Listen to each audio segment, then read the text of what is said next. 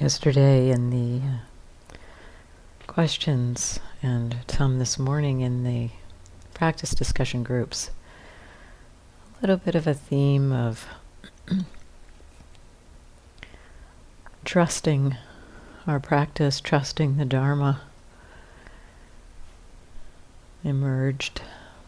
And so I'd like to explore that topic, trust.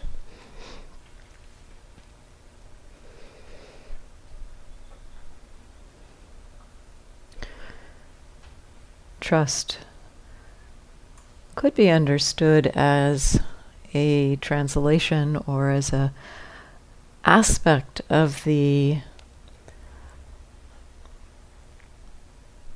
Pali term saddha, which is usually or often translated as faith.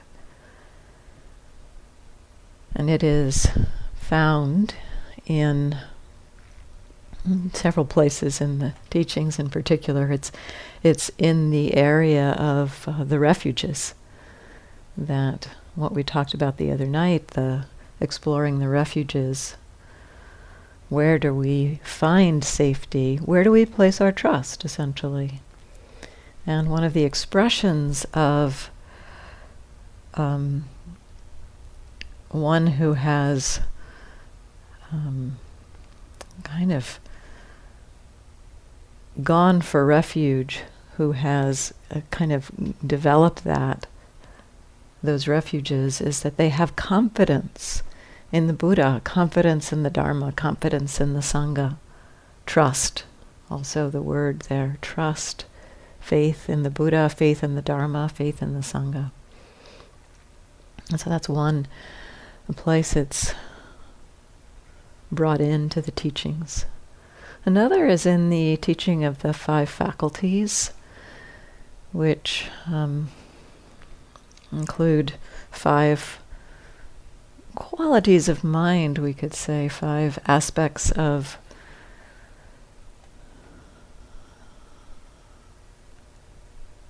how our mind meets experience. And those include faith, saddha, energy, mindfulness, concentration, and wisdom. And actually, these 5 together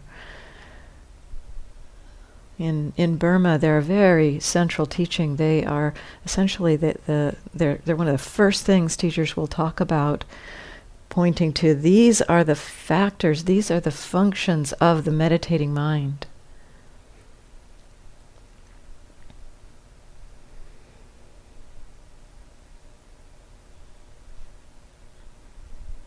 When there is confidence, energy, mindfulness, concentration, and wisdom, the mind is present, balanced, stable, meeting experience.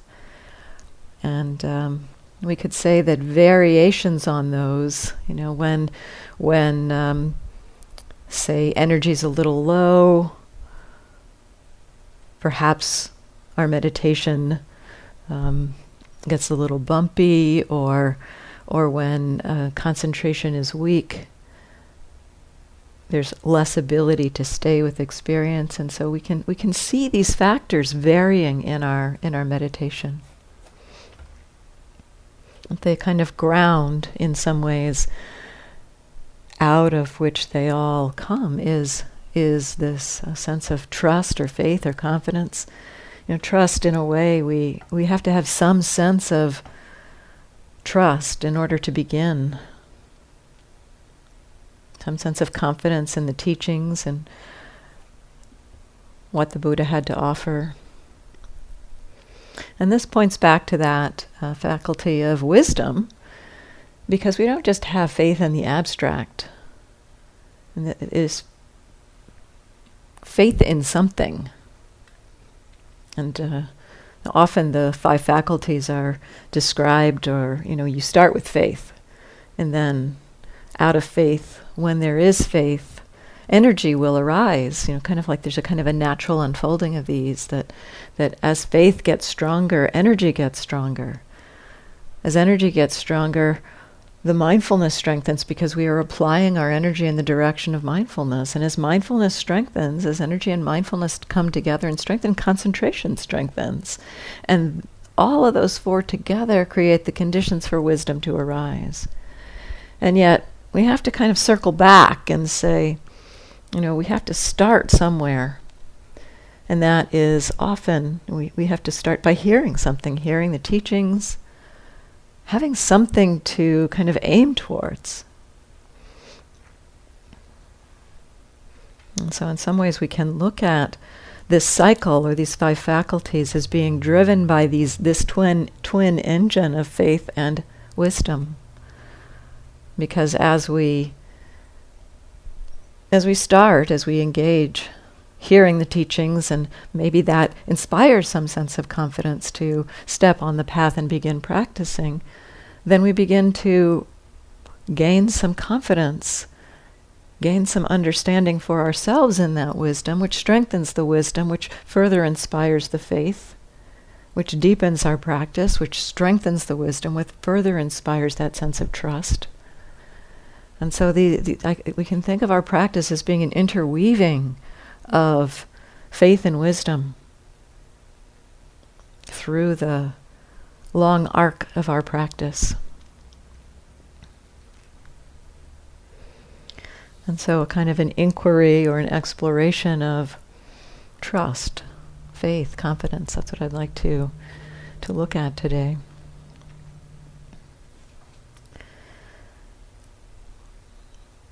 As I pointed to the other night when we talked about the refuges,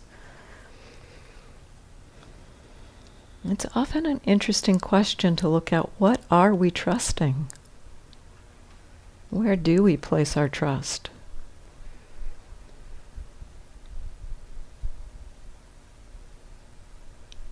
In our kind of conditioned lives, perhaps before we meet the Dharma, we may place our trust in jobs, having money, a relationship. We place our trust in things. We place our trust in having certain status, perhaps being seen in a certain way by other people. We place our trust in our feelings and our beliefs. When we don't necessarily think of it in this way, like when we're angry and acting out of anger or some kind of reactivity, when reactivity is arising and we are, fully in there and reacting from that place, in a way we are implicitly trusting that anger or that reactivity. Like we believe in its story that acting on this reactive emotion is what will bring some kind of stability or happiness, or it will allow me to become in control of the situation if I'm acting out of this reactivity. And so we're placing our trust in that reactivity.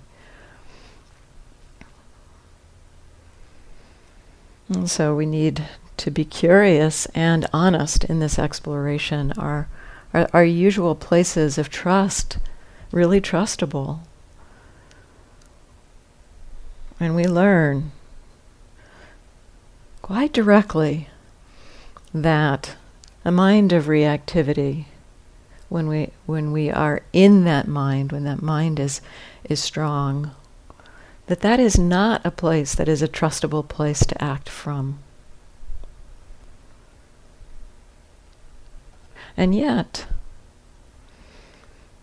there is an understanding that we begin to come to, that even when reactivity is arising, that the mind that knows that,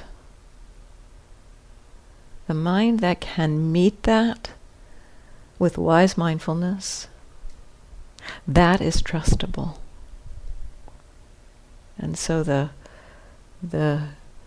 experience itself, the reactivity itself isn't trustable. And yet we find our way to trusting that it's okay for reactivity to be arising when we are present, balanced, aware, knowing it as a present moment arising, understanding it as this is reactivity happening in the moment. There is such a vast difference between being caught by reactivity and believing the delusion, the stories of that reactivity, and in understanding, oh, reactivity is happening in this moment. And that is trustable. The mind that can witness that is trustable. And so we begin with some wisdom, with some hearing, perhaps, of the teachings. And this is really where the wisdom begins our practice. If we think about the Eightfold Path, right view is at the very front of the practice. It's at the very start of the practice. And we clearly don't begin by having this perspective. We don't begin by being able to, oh, this is frustration arising. That would be the perspective of wise view, creating wise mindfulness. And yet we don't start there. And we begin by hearing the teachings. We begin by hearing some kind of wisdom. It's possible we begin by hearing perhaps this possibility for freedom, the possibility for release from our reactivity.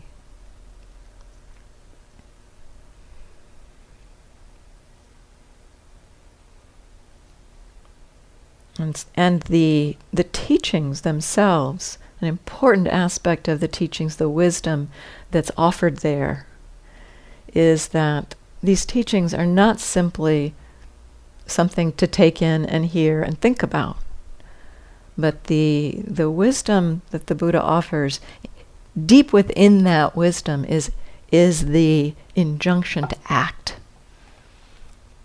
In the Four Noble Truths, understand suffering. The teaching says, understand suffering, and that means an engagement. And so we hear the teachings,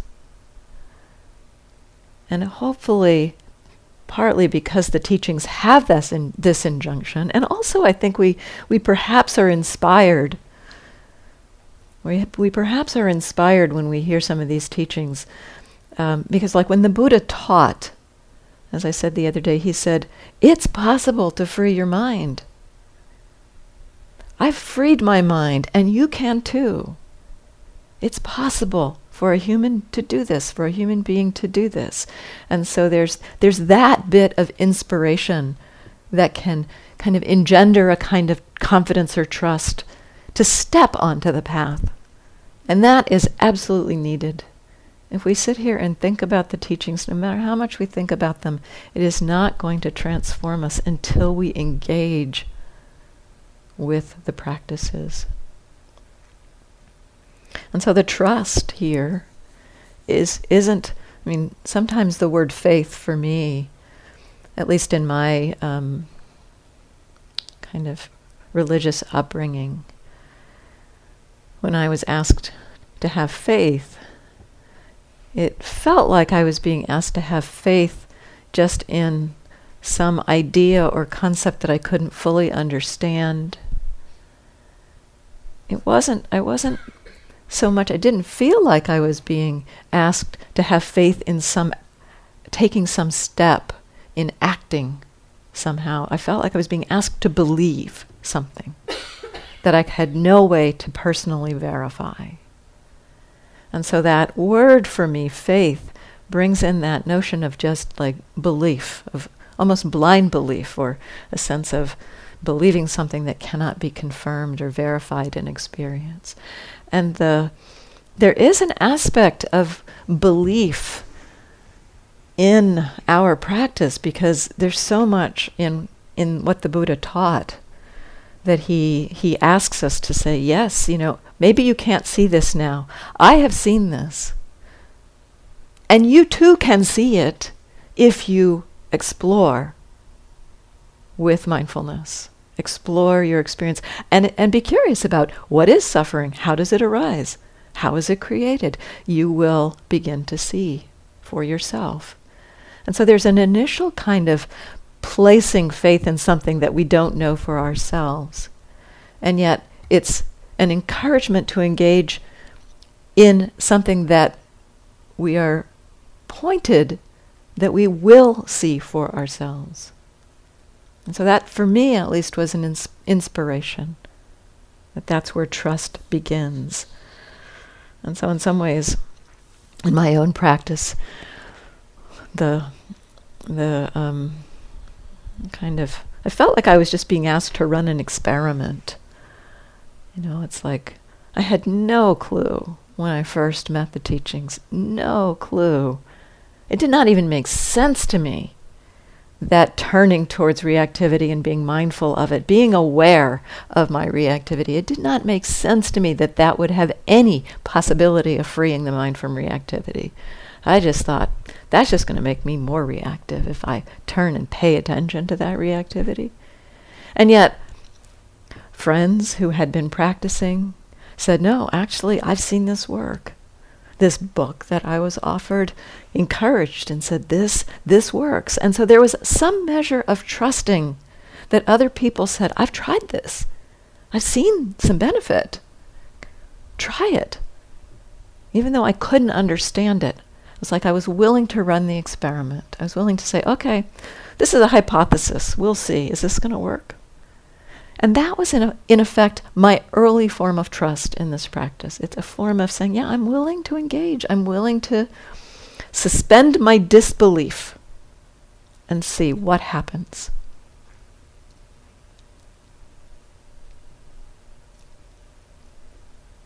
So that's where trust begins, is with a willingness to engage, whether or not we understand, even intellectually understand the practice or how it might work. And as we engage, this is this beginning of the interweaving of trust and wisdom, because we are essentially engaging with the wisdom, putting the wisdom to work in our practice because we have a little bit of trust. And as we do that, as we actually engage with those teachings, we begin, and actually pretty quickly, we can begin to taste some of the fruits, some of the benefits. And so there's a kind of a feedback loop that starts, that we engage through a sense of trust in the teachings. And then there's a beginning of seeing, wow, doing this practice, there's more settling in the mind. There's less reactivity. There can be times of more well-being.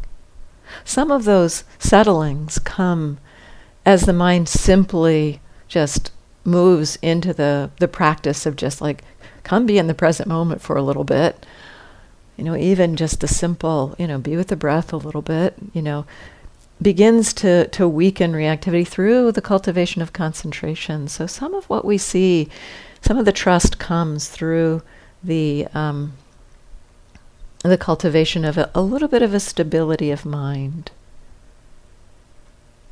And just that stability of mind, the mind settling through concentration, through being present and not being pulled off into thoughts. I mean, just that simple piece of the mind being able to stay in the present moment and not being continually yanked by its conditioning into reactivity. Just that offers us some sense of, wow, this is helpful. Okay, I'll do more of this. This is helpful. And so some of that sense of trust comes from the concentration, the states that we touch into around concentration. And some of the trust is developed as we begin to directly contact and experience for ourselves some of the wisdom that the Buddha was pointing to. We begin to see directly some ways in which this practice, we begin to understand how this practice actually helps us to let go. There's a lot of different ways we begin to see wisdom working. We begin to see, that, for instance, one of the simplest ways, one of the early ways we start to see wisdom working is when we're meeting some particularly difficult reactive pattern and we recognize, oh, this is just anger. This is just impatience. This is just confusion. So we see it essentially as something arising in the present moment. We see it as, so that perspective of pay attention to what's happening in the present moment as it's happening we begin to see we feel, it's not just seeing it that way, but we feel a kind of space that's created as we see, oh, this is just some kind of reactivity. There's a feeling of release around that, a little space. It may not be like the whole pattern falls away, but it may feel like, oh, actually, it's not such a big deal that this is happening. I can hang out with this. And so we recognize a shift in our mind. We feel a lessening of the suffering around that pattern. And that's a kind of wisdom at work. Seeing this is just something happening in the present moment. And we feel the manifestation of that through some of the weakening of the way we'd been caught, some of the way we'd been suffering.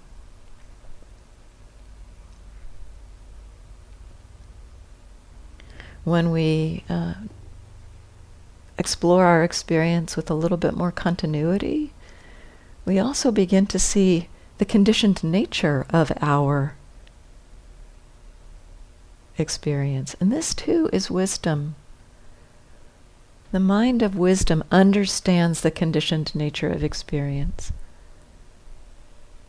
When wisdom is present, it can begin to see how an arising thought, a thought arises based on some perhaps sense impression. We may see something, a flower, and because we see the thought, and then we see that there's an association in our mind. That flower is yellow. We start thinking about yellow things, and then we remember that person who was wearing that yellow shirt and how they said something or did something that hurt us. And so we begin to see that, out of this conditioned arising, seeing something, a thought arises. Associations arise. One of those associations, reactivity arises. Seeing that happen, as we actually watch that unfold, wisdom watching that unfolds understands this is simply nature. This is not me doing this. I'm not doing this creation of reactivity. It's kind of just the way it's unfolded here. So that wisdom begins to see the conditioned nature of experience, kind of making or helping us to see experience as more impersonal, the impersonal nature of experience. This too is wisdom at work. And again, where the trust comes in is as we see that wisdom at work. It's not just the wisdom, it's the mind of, as it understands, feels the releasing of the caughtness around something. As we recognize this, of course this reactivity is arising. This pattern has been conditioned by so many things of the past. As we start to see that, there's a release of the kind of, there can be a release of feeling caught around it, and again, there's more of a space. Sometimes the pattern of reactivity just goes all together, and so there's a feeling to me that inspires the trust, and that feeling is the releasing of the suffering. The feeling of, and it may not be a full-blown, suffering vanishes. That does happen sometimes. Sometimes wisdom is so strong that something is seen arising, and wisdom is right there to meet it. Mindfulness and wisdom are right there, and they just vanish. That pattern just vanishes instantly. That sometimes happens. But more often it's more of a feeling of a kind of a decoupling. It's like our gears have been engaged. They're kind of, we're engaged in this kind of pattern and reacting, and it's kind of like the gears get disengaged, and the pattern's still there, but it's like there's no longer anything for it to be caught with. And so it kind of has its momentum, and that gear keeps spinning for a while, but it begins to unwind and eventually stops. And so we start to see wisdom working, and we feel the release that wisdom brings. I said a couple of days ago, I said it is wisdom, it is understanding that releases us, it is understanding that transforms. Through that engagement, through the confidence that I'm willing to engage, through that confidence, there's the possibility for the wisdom to grow and for us to see and experience the release. And that experience of seeing, what one person in one retreat asked me, what are the symptoms of wisdom?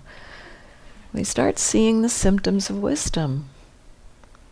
The symptoms of wisdom inspire greater trust.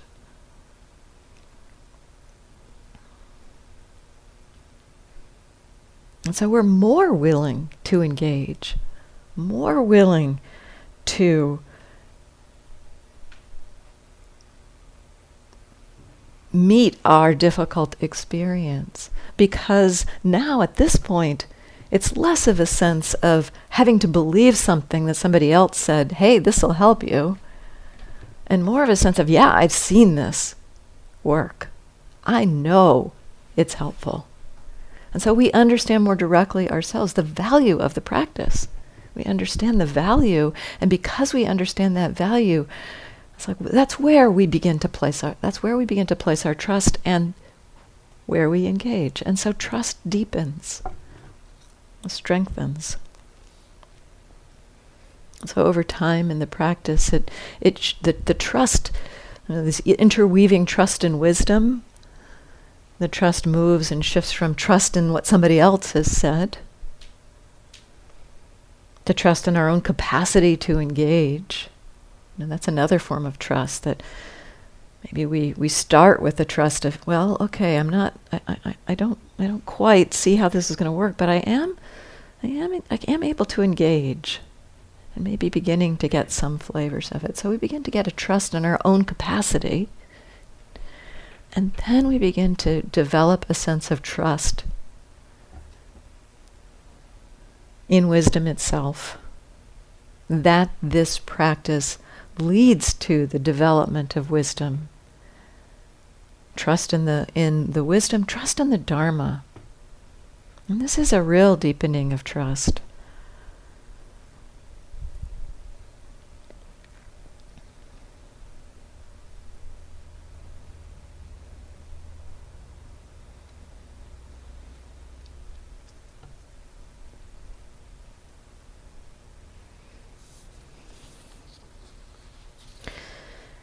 as we engage through this interweaving of faith and wisdom, trust and wisdom, we begin to develop a greater sense of discernment of what in our minds is trustable and what is not so trustable, when our minds are more trustable and when they're not.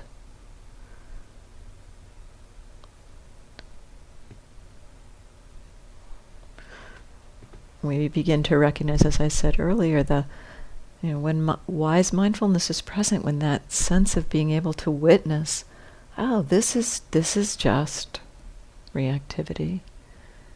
That aspect of the mind is trustable. Wise mindfulness is trustable.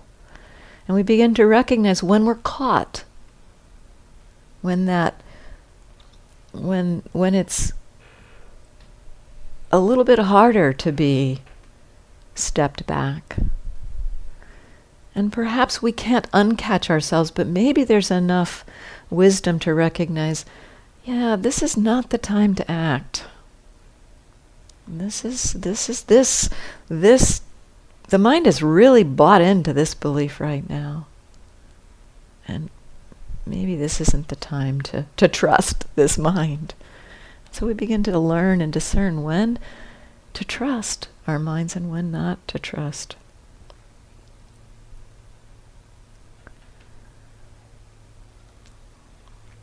Our practice, this interweaving of trust and wisdom, I've been describing it as a kind of a deepening of trust and a deepening of the confidence and a deepening of the understanding. And yet, it's not this like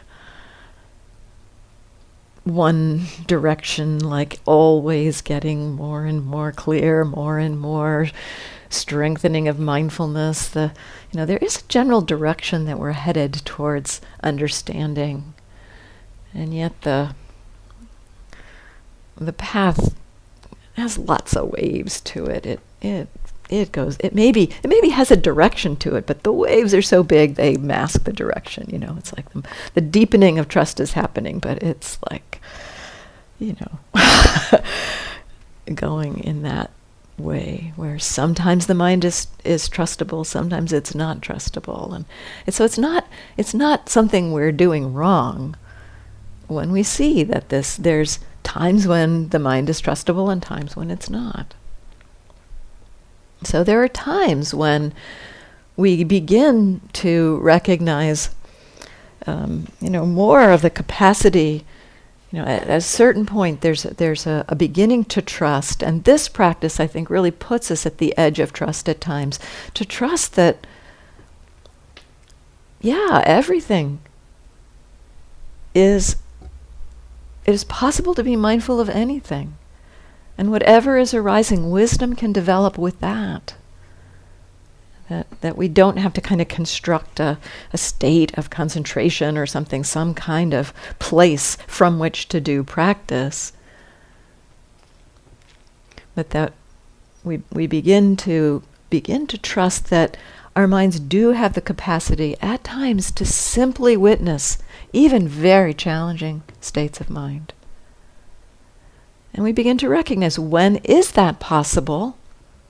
And this is something I ask you to check into a lot in the meetings. I encourage people to check, because there's often beliefs, there's views in our minds of, wow, there's a lot of reactivity in there. I better come to the breath and settle the mind down so that I'm not get, so I don't get caught by that reactivity. And sometimes we actually have the capacity to be with that reactivity more often than we might think. Our minds have that capacity. And so check, is it possible to be present, to be with a reactivity without getting lost? If we can be with it, even recognizing kind of a toggling between, here's when we can clearly recognize, that's sleepiness. Yep. And there's the sense of no problem. That we can recognize. We begin to recognize, that is trustable. I see there's no problem. I can just watch this. But there are times when we can also recognize, oh, there's sleepiness and I'm caught by it. And sometimes we might think, oh, I'm caught by it, I better do something else. But sometimes we can also recognize, oh, sleepiness and I'm caught. That's what's happening. And we can step back into a wise mindfulness of that. And that can be trustable, knowing that I'm caught by sleepiness. Sometimes as we explore that edge of caught, not caught, that simple practice around reactivity, that's one of my favorites actually, to recognize, as I'm watching something, it's not just a, continuously more and more easeful. Often I'm able to see it, and then there's like, I get stuck, and then it's like, oh, I'm caught, okay, and then it falls apart. The caught falls apart. It's like, oh, caught, not caught, caught again, not caught. Wow, the whole thing fell apart. It's gone. Wow, what was it? Oh, there it is. I remember. Okay. Whoop. Oh, caught again. And we watch this, fluctuation between caught, not caught, and sometimes it disappearing entirely. We begin to trust the process of practice. And we also learn when it is time to take some skillful action, when it is time to redirect the attention. There will be times when the power of a challenge, of a difficulty, is stronger than our capacity to meet it. And when we see that, out of compassion, it can be really useful to just like, yep, I see you, and you can stay in the room with me, but I'm going to put my attention on my feet right now. Just like redirect the attention. Turn to seeing or hearing or some avenue or field of attention where that reactivity is not being triggered. We can redirect the attention. Sometimes that's really helpful. That sometimes is where we can re-land in trust and gain again the confidence of, yep, the mind can stabilize here.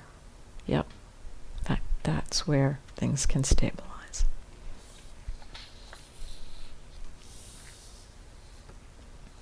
As our practice deepens, as the practice unfolds, there are some edges, I think, around trust. I'll just name a couple of them that I've seen in my own practice, of places where it was kind of like, wow, can I trust this? I don't know. One area around this kind of edge of trust is brought to the forefront with this style of practice in particular, and that is in beginning to trust that I don't have to control the mind. I don't have to be in control of the meditation. I don't have to be in control of what I'm paying attention to. If we're familiar with practices where we do a directing of attention, that stepping back from that control can be a little unfamiliar and unsettling. And so, this is an edge to the practice of beginning to trust that whatever is arising, wisdom can develop right there. We begin to shift from believing that some kind of certain special state of mind needs to be there, or if something particular needs to happen, to just trusting that whatever is arising, that is the perfect place to cultivate wisdom. Every experience, whatever's happening, doesn't matter what's happening, whether it's a thought, whether it's a reaction, whether it's the arising of bliss and love, wholesome states, whether it's a sound, they all have the nature of being impermanent, unreliable, and fundamentally uncontrollable, not self. And that understanding can develop with any experience. The trust in that, the trust that it doesn't matter what's arising. And that can be an edge for us.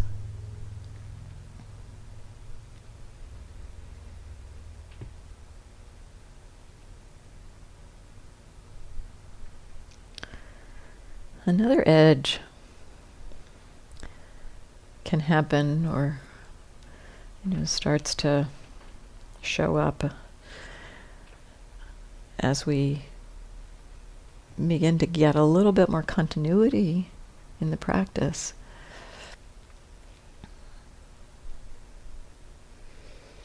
We actually see more areas we're not mindful. We see more gaps in the mindfulness.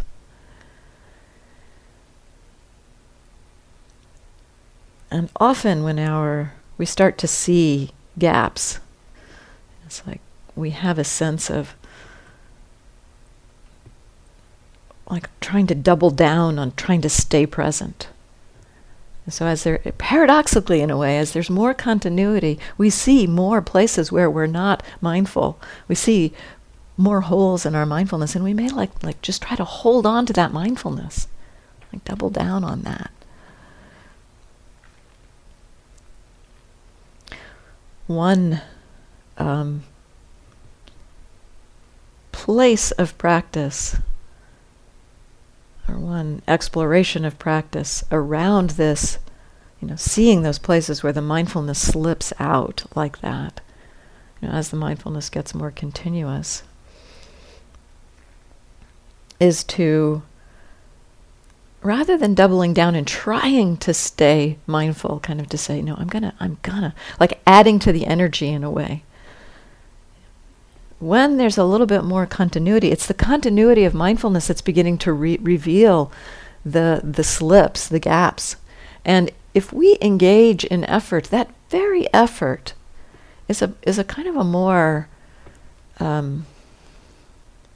it's a more active part of our minds, and that very active part of the mind of actually trying to stay mindful is likely to obscure the subtlety of the slipping out. And so there's a place or a time in practice where we have to kind of be more curious about the slipping. I think I talked about this a little bit in the hall. Be a little more curious about the slipping out. Not trying to control the mind to keep it present, but inclining towards a curiosity. How does it get lost? What happens there? This kind of curiosity has served me incredibly in my practice.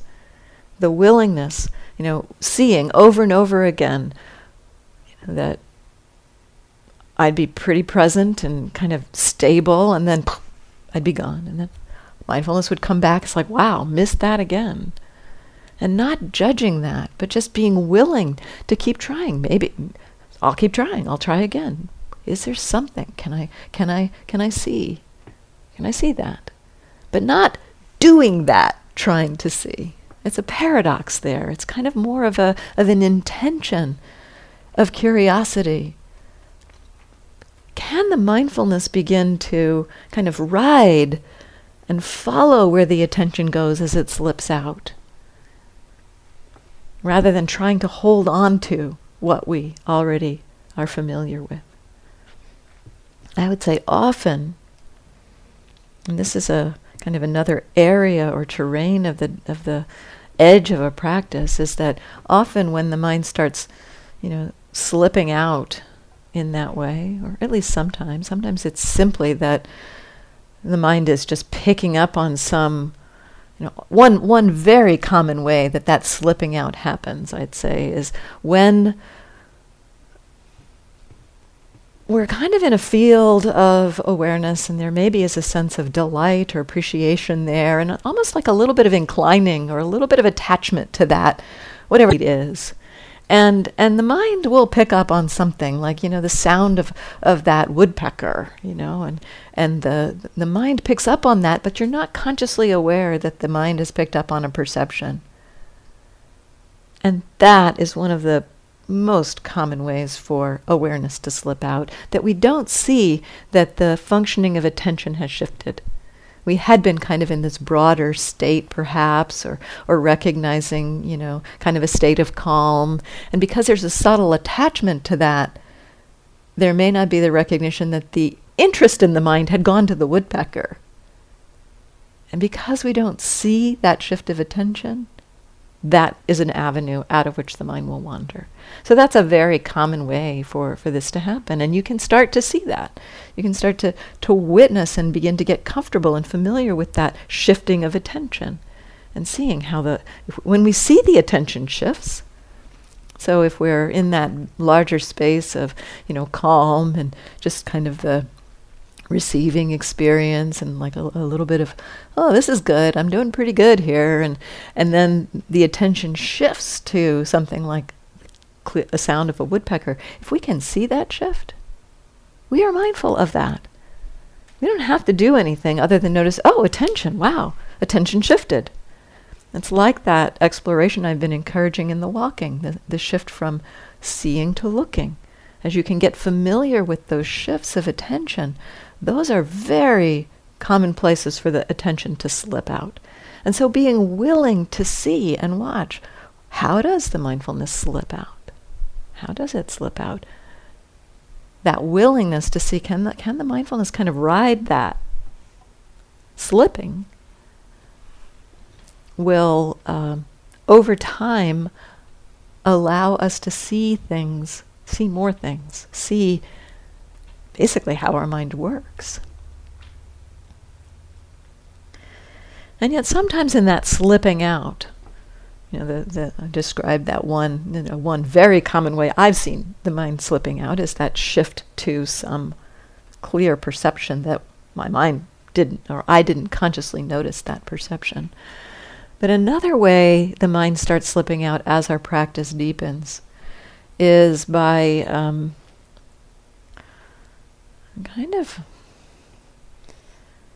as the mind begins to settle, sometimes the mind begins to slip into really unfamiliar terrain. We talked about this a little bit yesterday in the question period, that there can be experiences that just are, don't know what that is. And their very unfamiliarity of it makes it harder to stay with. Or sometimes it's something so unfamiliar that our minds don't even have any way of kind of landing with it in a way. It's just so unfamiliar that as soon as the mind gravitates towards that unfamiliar experience, the awareness gets lost, because there's like nothing familiar about it. There's nothing that we can say, oh yeah, that's what's happening right now. I know that's what's happening right now. And I would say more and more as we practice, as the practice deepens, this is one of the things that happens, that the mind begins to gravitate towards things that we are not familiar with. So there's this beginning to trust in okayness with not knowing, an okayness with unfamiliarity, an okayness with, I have no idea what's happening.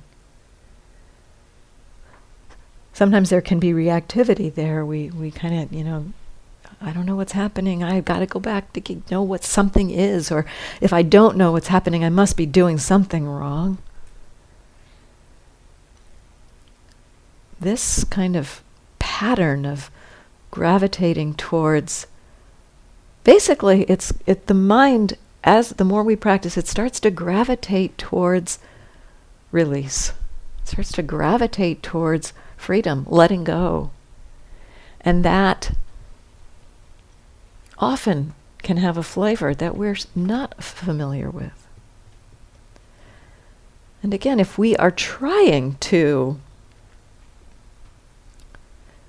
stay present with the idea of, I need to know what's happening,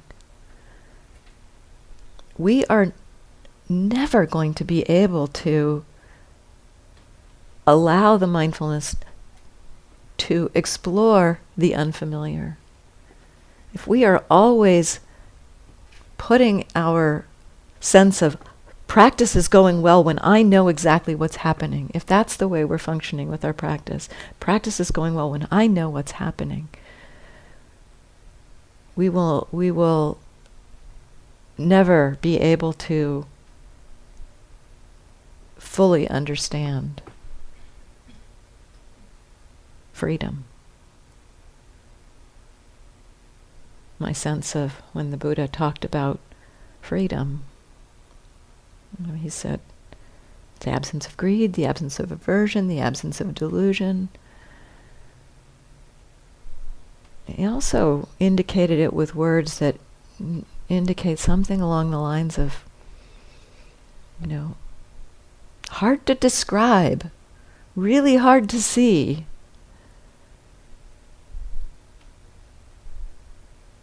We have no idea what freedom will look like if we are always trying to stay with what we know,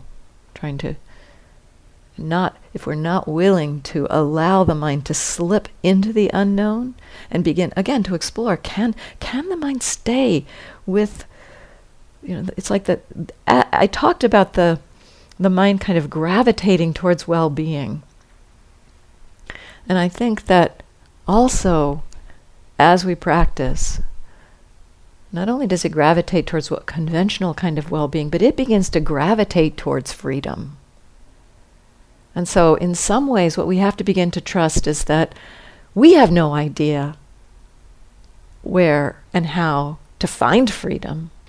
But our minds, we have to begin to trust that wisdom and this practice can allow the conditions that let the mind find its way to freedom. And we have to trust that. We cannot be in control of that. And that is probably the biggest leap of trust. That uncontrollability, even the framing of the freedom as the letting go of what we're holding on to.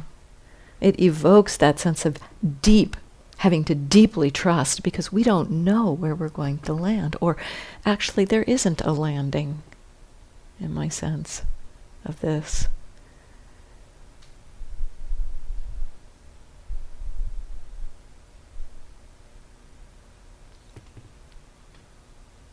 And so the trust, so again, this deepening of trust, deeper and deeper levels of trust that are asked of us as we do this practice. Opening to a sense of trust at some point. Again, and this is, we learn when the mind is trustable, we begin to learn when wisdom is operating and when we need to get out of the way and just allow that wisdom, trust that wisdom to show what it understands. And we need to recognize when we need to engage. But over time we do develop the sense of trust that the practice is unfolding on its own.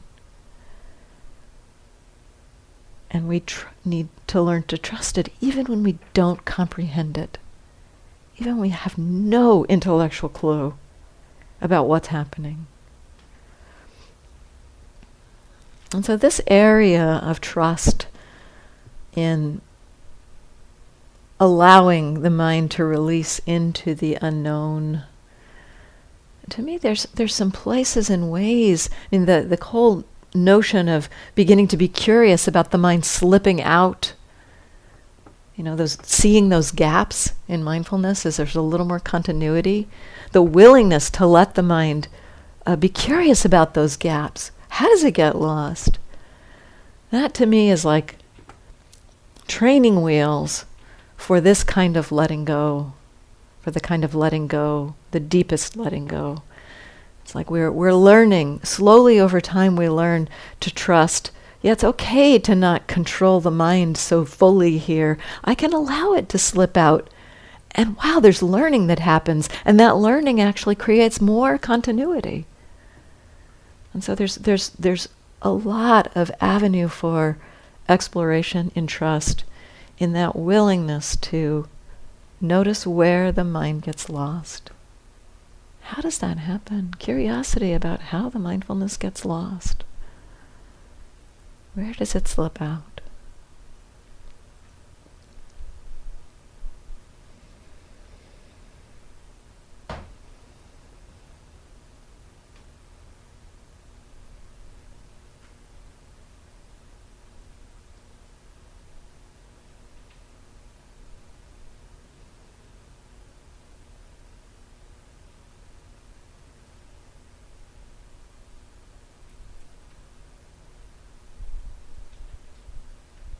And the more we begin to trust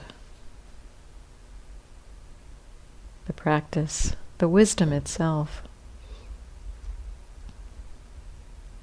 the deeper the release, the deeper the letting go.